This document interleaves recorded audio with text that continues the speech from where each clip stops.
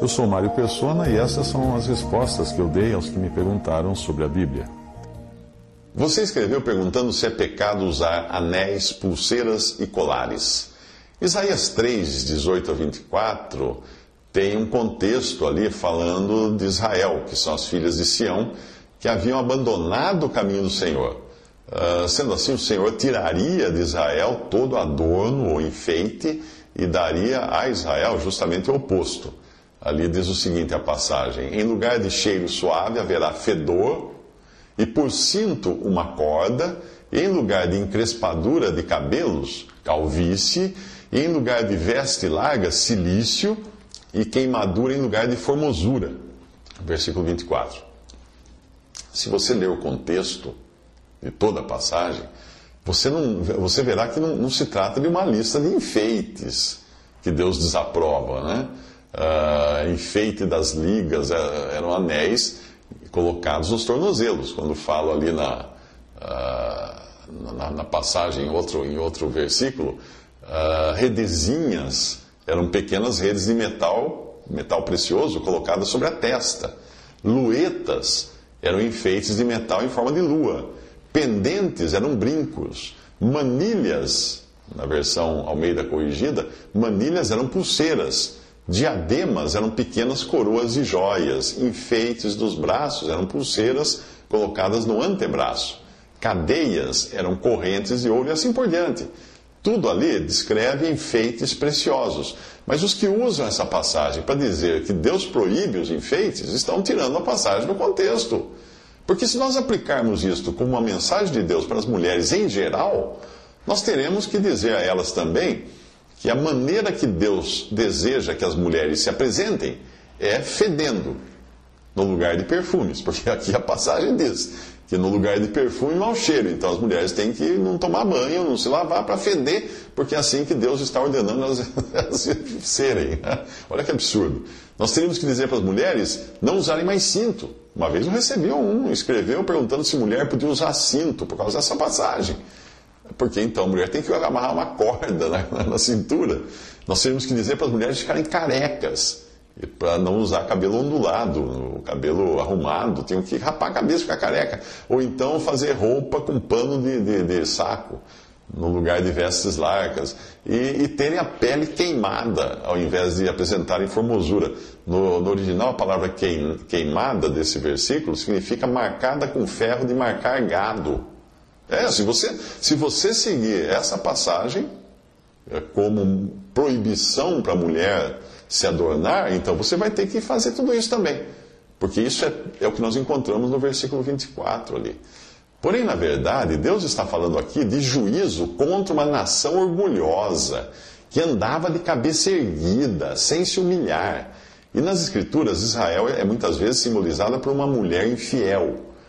Embora eu reconheça que a mulher cristã deva, sim, apresentar-se com modéstia no vestir, eu não vejo essa e outras passagens, por exemplo, 1 Timóteo 2, de 9 a 10, ou 1 Pedro 3, de 3 a 4, como proibição contra o uso de joias ou contra tranças de cabelo. Não vejo assim.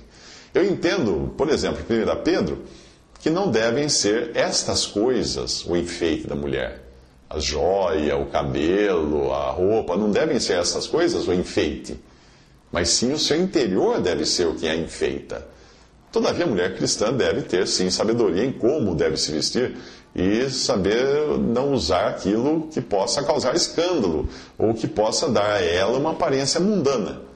O que diz em Romanos, também na carta aos Romanos, pode ser aplicado nesse sentido, em forma de princípio, né? Nesse assunto. Por exemplo, lá diz assim: bom é não comer carne, nem beber vinho, nem fazer outras coisas em que teu irmão tropece, ou se escandalize, ou se enfraqueça. Romanos 14, 21 diz isso. Então, essas outras coisas servem para qualquer coisa que você faça que possa ser motivo de escândalo ou de tropeço para um irmão. Uma irmã me escreveu perguntando se era certo o pastor ter excluído essa irmã da comunhão com os irmãos porque ela usava a calça comprida para trabalhar cortando cana. Ela entrava no canavial para cortar cana, e quem já andou no canavial sabe que aquilo é um festival de navalhas. A folha da cana corta que nem uma navalha. E aí o pastor, então, colocou ela fora de comunhão, em disciplina, de castigo, porque ela usava calça comprida para cortar cana, que era o trabalho dela. Agora, eu tenho certeza que aquele pastor nunca entrou num canavial de saia. Ele não sabe como aquelas folhas são afiadas como navalhas. Aí eu expliquei a ela que o problema que ela estava passando, em virtude da necessidade de uma vestimenta adequada ao trabalho que ela exercia, era decorrente de uma aplicação errada das Escrituras, a proibição das calças compridas. Eu, pessoalmente, concordo que a mulher não deve se vestir como homem, com roupa de homem. Mas isso, evidentemente, não é uma lei para o crente, mesmo porque está condicionada a certos costumes do país. Agora, se o trabalho de uma mulher, e aquela passagem do Antigo Testamento que fala para o homem não vestir roupa de mulher e a mulher não vestir roupa de homem, o sentido ali é travestir. São esses que se travestem, querendo parecer ser do outro sexo, do outro gênero.